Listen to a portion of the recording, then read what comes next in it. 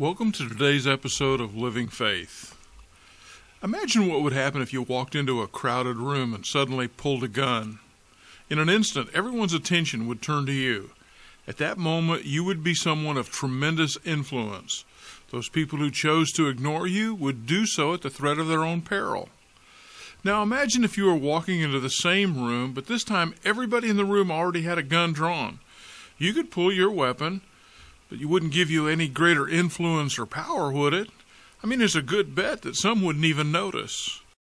You see, what commands attention in one circumstance isn't even noticed in another.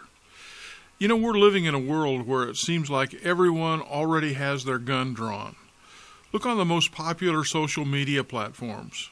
People are quick to lash out and place blame. Listen at work, and it won't take long to hear how most of the world's problems can be laid at the feet of one politician or another. Everyone has their gun out and pointed at those who don't think like us, vote like us, act like us, or believe like us. The belief is that all the world's problems are their fault. Pulling a gun in a room where everyone already has brandished their weapon would probably give you very little attention. But do you know what would? Maybe dropping your weapon. In a room where everyone has a gun drawn, dropping your weapon and approaching others with open hands would give you influence. Some would ignore you. A few would see you as powerless and not pay any attention. Some would laugh at you, thinking that being without a weapon is foolish, and yet others would notice. Your vulnerability would stand out to such an extent that they would be more prone to listen to you, perhaps. You know, that's why the way of Jesus stands in stark contrast. He invites us to drop our weapons. No self-protection, no blame, no attempt to dehumanize another in order to justify ourselves. Instead, Jesus invites us to walk through a world where everyone has their gun pointed at others and simply show our empty hands so that we can share a different way of life.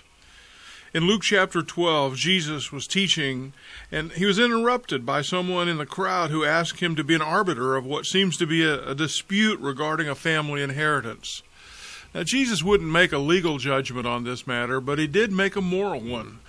Telling the man that his request was steeped in greed, Jesus encouraged him to lay aside and consider what was most important to him: money or a relationship with God, making it clear that life is more important than what you own.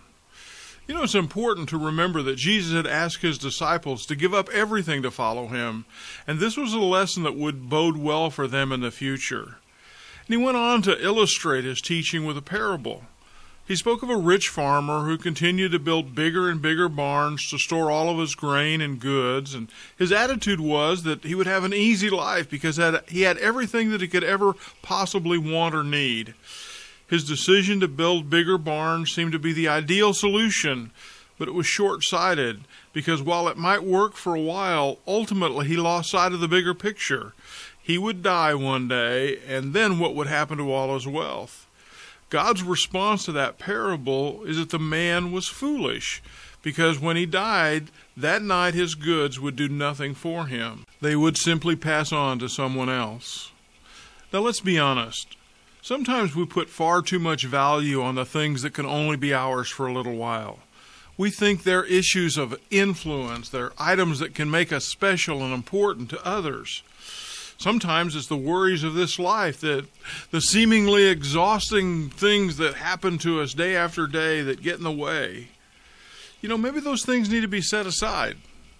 Maybe the desire for riches and wealth need to just be cast away and be replaced with a contentment that comes from our knowledge that Jesus is life to us. Jesus is our all in all. May God bless you. Have a great day. Living Faith is a ministry of Northside Baptist Church in Dixon, Illinois. For more information, go to northsidedixon.com or check out our mobile church app.